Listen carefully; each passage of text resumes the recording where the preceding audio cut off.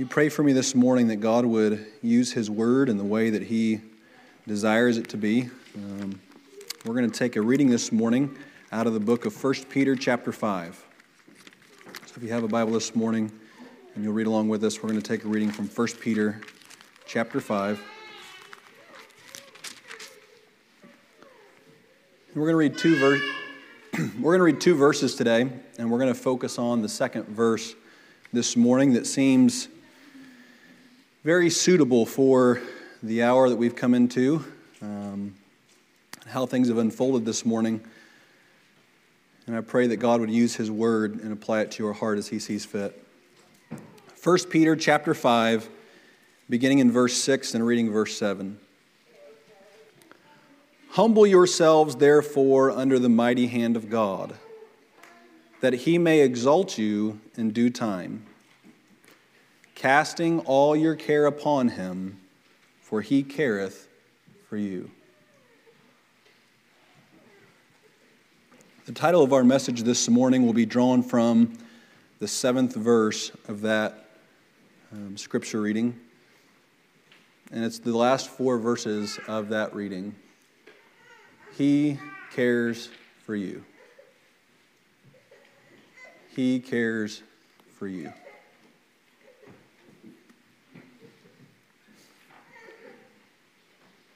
If you're like me, when I think of God,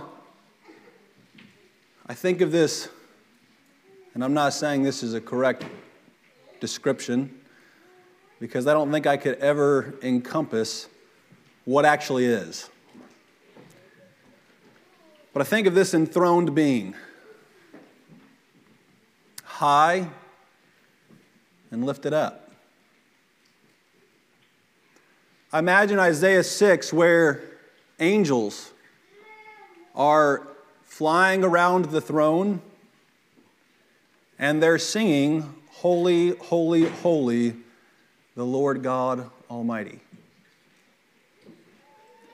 I imagine disembodied spirits, so those who have died, that are no longer among us, but whose bodies still lie in the grave, who have not seen the complete perfection of the resurrection take place, where their spirits and bodies unite in heaven,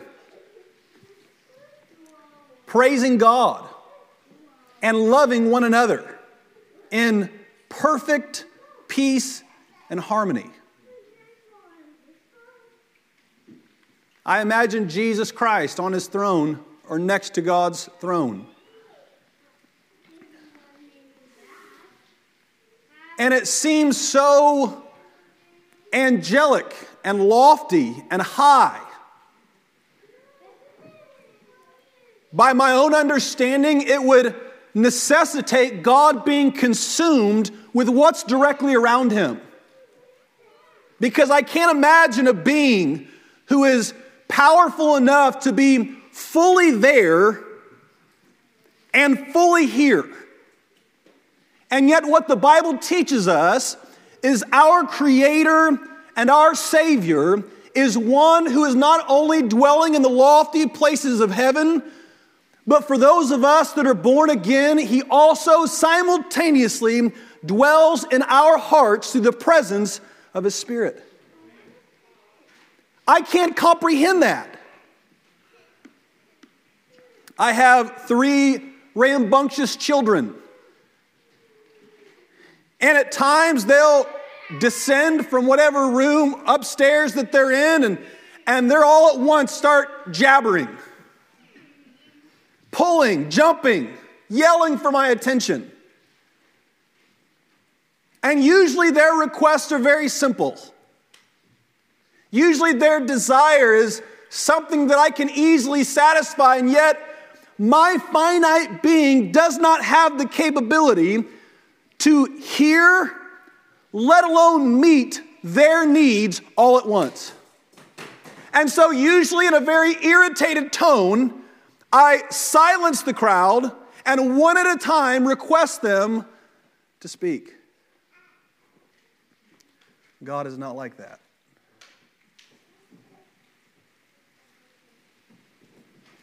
As the events of this day unfold. And in this very moment, people all throughout the world are sitting next to the bed of a dying loved one, feeling the unimaginable pains that come along with that experience. We see other events, political events, where men or women of power are making decisions whose implications are incalculable of how it will affect millions and billions of people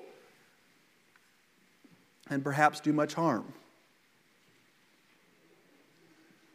God sees the child who's an orphan,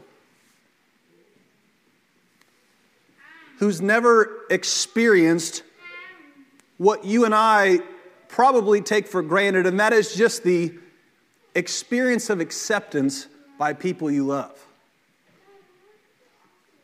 I've never known a time when I didn't have a place that was my own to go to, my people, my family, my hearth, my safety. And yet there are children bouncing around from home to home, looking for that, striving for that, seeking love and affection and attention. And when they fail to receive it and they lay down in their beds at night, they bemoan the pain and the hurt and perhaps look to heaven asking why.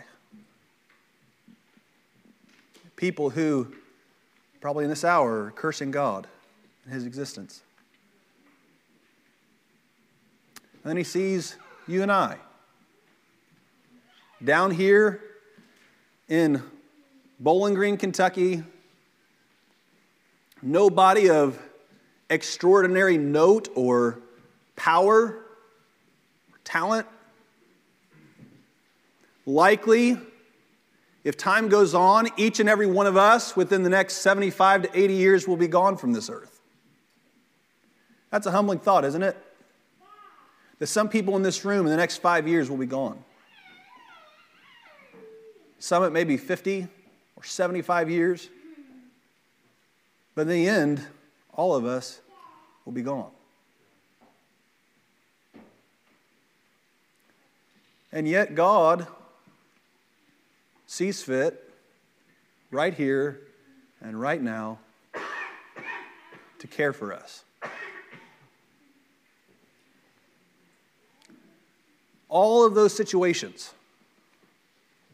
It's a wonderful thing when you can bow in prayer and you can know that God is sharing with you that His complete attention is with you. This morning, as many times in my life, as I've gone through heartache and pain, this is the verse that I'm reminded of over and over again. See, the Apostle Peter is writing this, and he's writing this, if I understand correctly, towards the end of his life. Not right at the end of his life, but it's getting there. He's an older man. And he's looked upon a life of quite an experience. He's come a long way from where he began. He was a loud-mouthed, I think we could safely say that, right? I'm not saying that he wasn't superior in some ways and admirable rather in some ways to other of the apostles, but nonetheless, he seems, as I read it in scriptures, to be somewhat of a confident, maybe overconfident, talkative, insistent, in the very least, man who had his own ideas, his own theories about life, his own desires that he would pursue. And then he surrenders his life to the call of Jesus Christ. And what a miraculous journey that God takes him upon. You can begin to read through the Gospels and present over and over the Gospels, especially as we read the book of Matthew and the book of Luke. We see Peter appearing over and over in these critical times of our Lord. And the Bible tells us at the end of the Gospel of John that the books could not contain all the things that Jesus said and did in his life. And yet Peter, for the remaining 3.5 years of his ministry in Jesus' life through his resurrection, Peter was right there taking in as much as humanly possible from the life of Jesus. And then we see Jesus, after his ascension, passing the baton of leadership on to the Apostle Peter. And we begin in the book of Acts, and you can read from Acts chapter 1 all the way through Acts chapter 12, all of the things that Peter experienced in his life. Imprisonment, threats of death, all of these, seeing thousands of people come to know Christ, establishment of God's, or rather the furtherance of God's infant church, spreading out all through the Roman Empire. He saw persecution. He saw persecutors become the greatest advocates and disciples of the message of Jesus Christ. Peter had experienced all manner that you and I could ever experience. I believe the emotions and all of difficulty and struggle and pain, all the way up to the feelings of triumph and conquering the hardships in this life. Peter experienced it all. And as he comes to this end of the book of 1 Peter, he's writing to all these Christians scattered abroad. He is trying to drive home in them things they ought to know, things they ought to believe and cling to. And one thing he tells us is that we ought to humble ourselves under the mighty hand of God. What does that mean? Well, I think it can have a variety of, we can understand it in a variety of contexts, but I think in simple this.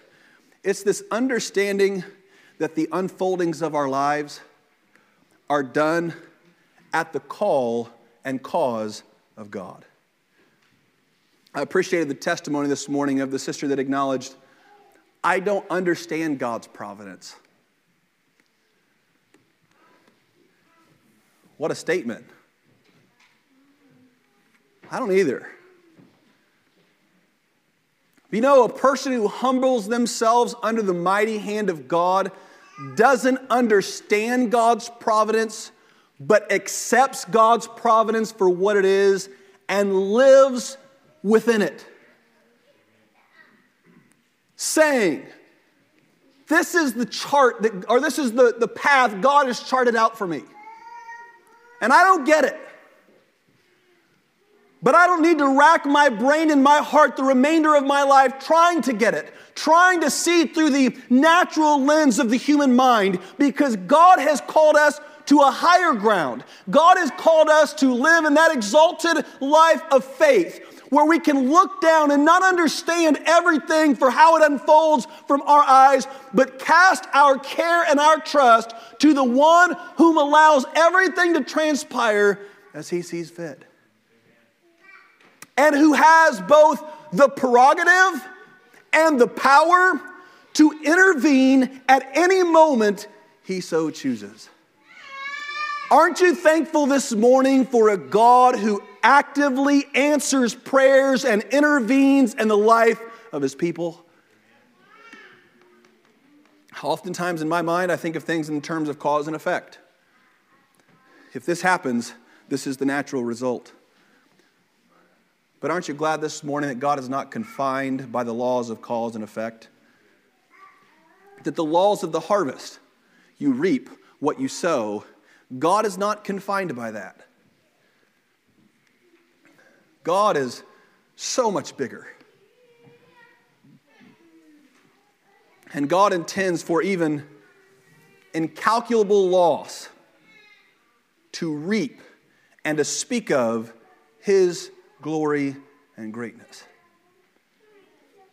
Here, the Apostle Peter, having experienced all these things, tells us to do something, but notice the way that he frames it. Notice the way he phrases it. You know, in the Bible, many of the authors are very meticulous how they express things. I'm not saying many, all of them are, because God is ultimately using the lives of these men to articulate his message. And so every word is, as the book of Timothy says, God-breathed. God spoke through these men. And notice the first word of Paul's admonition is this: cast. Cast all your cares upon him, for he cares for you. What is this drawing from? Well, I believe it's drawing straight from Peter's former occupation, don't you? Peter was a fisherman early in his life. And as a fisherman, what he would do is he would go and he would get these large nets, and he would take them, and he would, with all of his might, throw them, cast them out to the water to catch those fish. There is an imprecision in what he is saying here. You see, in my mind, I think of God in this elevated place, holy, high and lifted up. Me, this lowly creature, undeserving of God's grace and his mercy and his goodness, undeserving of his attention. And yet God tells me that whenever I come to him, the book of Hebrews says, I need to come boldly to him.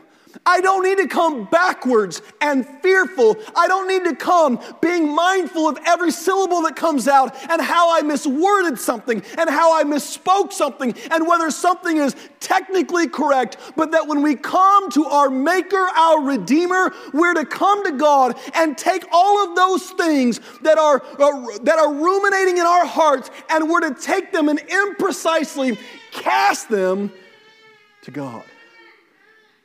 You know what I find in that? Great freedom. Great freedom in prayer to come to God and not looking to perform. God is not interested in our performance towards him in prayer. We ought to come to him humbly and reverently, which to me is inherent in the recognition of how high he is and how low that I am. But then once we come to him in this humble, fearful, reverent way, we're to let ourselves come out and cast ourselves upon him. God, oftentimes I used to come to God like I thought he wanted me to. Like there was this prescription on how people, you walk into the room of someone who's powerful or important, and oftentimes the people surrounding them before you enter the room will say, now listen, you don't need to talk about this, or make sure you don't do that because they don't like that, or make sure you approach them or answer them and speak to them in a precise certain way. God is not that way. When we come to God, he wants us to come, as the song says, just as you are. Just as I am. But notice the second word in that. Casting all your cares upon him. And I tease Kathleen often. I call her the queen of hyperbole. Hyperbole is just a form of speech when you exaggerate all the time. So saying things like there are 1 million people outside, right? Or everything is the best or the greatest. In our English language, I think especially in our culture, we've become less precise in the meaning of words. People tend to gravitate towards that. I find myself in my own preaching having to pull back from that, having to recognize that it's necessary to speak as things are and not in a hyperbolic fashion. Because one of the side effects, if we're always speaking in hyperbole, then those words, all-encompassing words, lose their meaning. Because then when there are 1 million people, or we're using words like all or nothing, then in those situations, they are deprived of their extreme value. Which makes this verse all the more noteworthy. When God says, come to me and cast all of your cares upon me, he literally means the word all. He's not saying that there are some things, and I think in the Christian life, oftentimes what has happened within God's churches is that there are these situations that happen in people's lives, and it's looked at as that's an appropriate thing to bring in the house of God, or that's an appropriate thing to pray to God.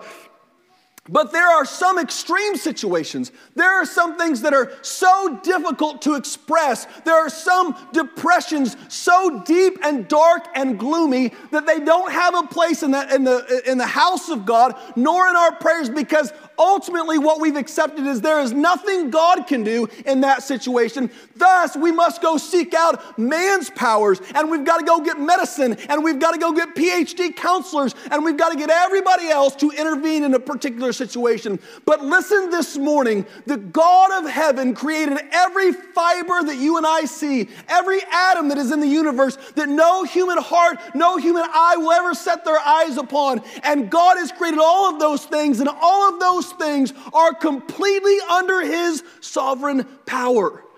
And God in a moment can change whatever he so chooses. He can do whatever he so chooses. Which leads me to believe when he declines to intervene, that is just as much of God's doing as when he decides to intervene. All of those things,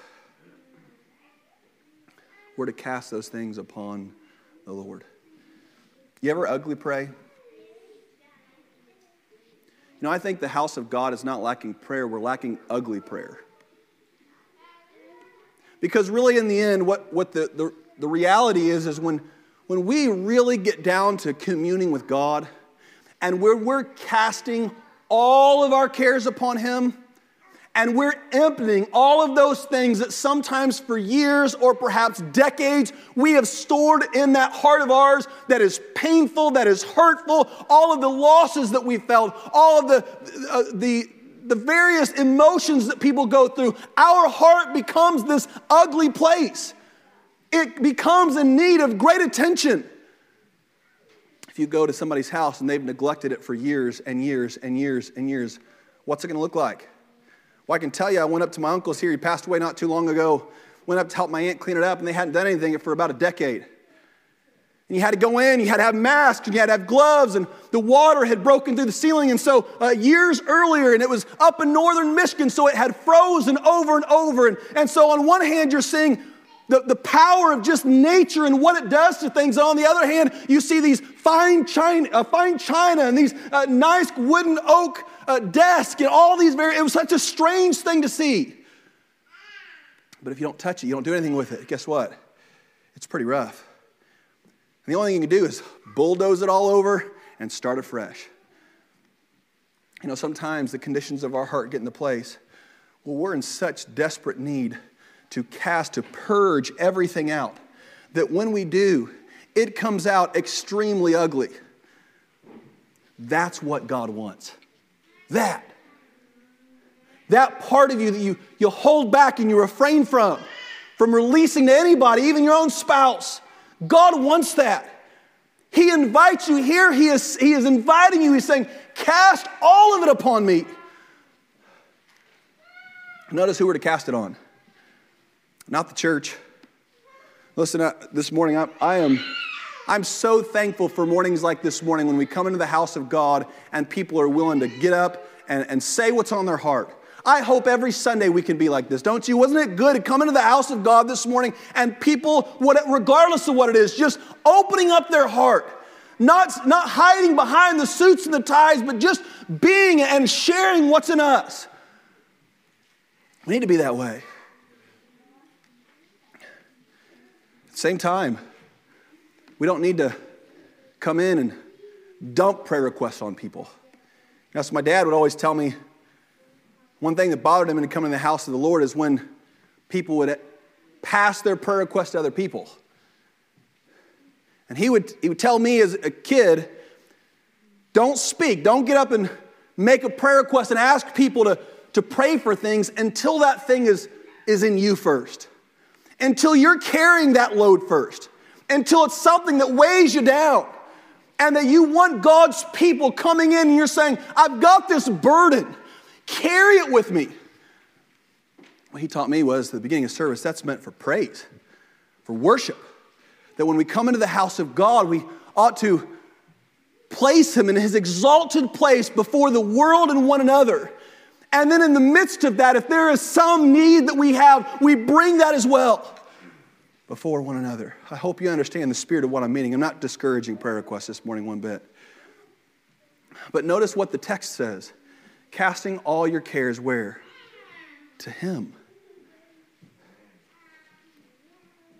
Oh, that God would grant us the freedom in prayer to cast things at His feet and know that He is receiving them.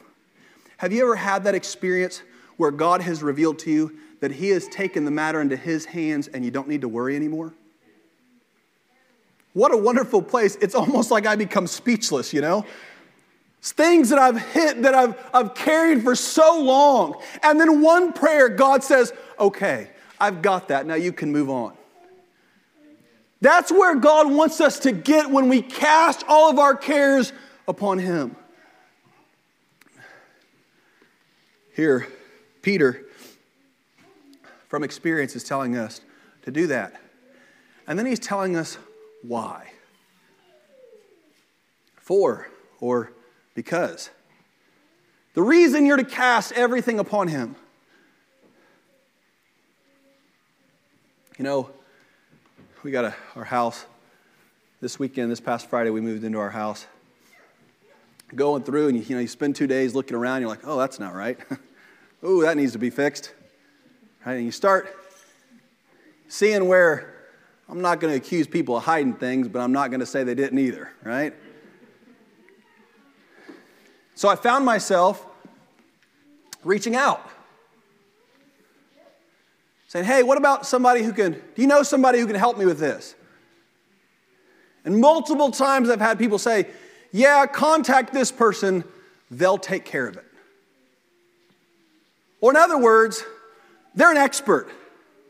It is well within their scope and power to fix whatever issue that you have and that you're bringing before them. Here's what the scripture says. God wants you to cast everything upon Him. Why? Because He cares for you. Such a simple thing, and yet so profound when understood as true. I love the singularity of it. He doesn't say, as you might in Kentucky, God cares for y'all, right? But He's speaking personally. Listen to me this morning. Please hear this. God cares about you. You. God cares for you. God cares for what happens to you, for the things going on in your heart, for the fears, trepidations, and anxieties that you have looking ahead. God cares for you. You know, I think of, there's a famous, if I can quote it correctly, there's a famous catechism called the Westminster Catechism. And one of the most famous questions that it asks, a catechism is often something that you would use to teach a child. So you ask a question and they recite or they memorize a certain answer and they give it back to you. And so, especially back during the Middle Ages, this was a common thing that Catholics would do. And even up to this day, Catholics will have a catechism. And this Westminster Catechism, although it's got many beliefs in there that are Calvinistic and I don't believe in, the most famous thing that emanated from there was, what is the chief end of man? What is the chief purpose of mankind? And there's two parts of it. And in my mind, there are two steps to the same purpose, 2 feet, 2 legs to the same purpose. You have to have both. When you take one and you separate it, it becomes incomplete. And the response the child was supposed to give was the chief end of man is to glorify God and enjoy Him forever. You have to have both. I don't have time to get into all that this morning, but know this. God wants you to find joy and enjoyment in this life.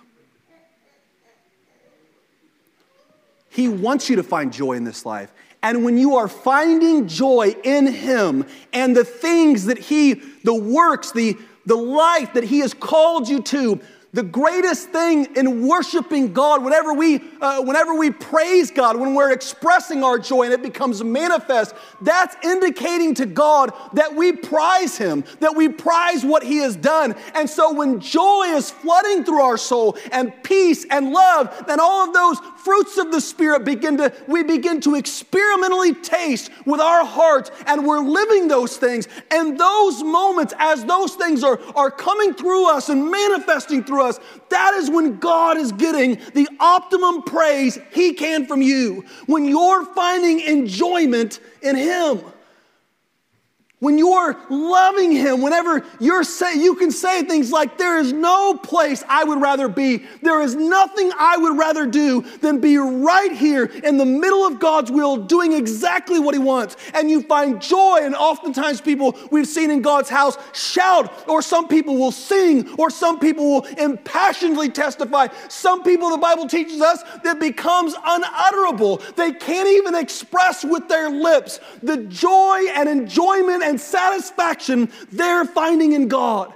Do you realize what heaven will be is in enjoying God? And that is what is bringing Him glory. Is that there's never a moment where you say, man, I wish I could go do something else. It's that He has perfected you within, and you're finding optimum, complete joy in Him. God cares for you, and in caring for you, He draws you to Himself, where He knows that is the only place that you'll find peace. This morning, as we had so many heavy hearts speaking today, I hope, down here, you're going to wrestle. You're going to wrestle with life. The Bible teaches us, Jesus said before His crucifixion, in this life you shall find tribulation, right? You're going to find tribulation down here. You're going to find pain. And this idea that we can adopt that, if I can just get here in life, then all the problems will fade away.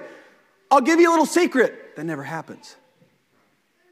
There never comes a point where we reach this place in life where now the problems are gone.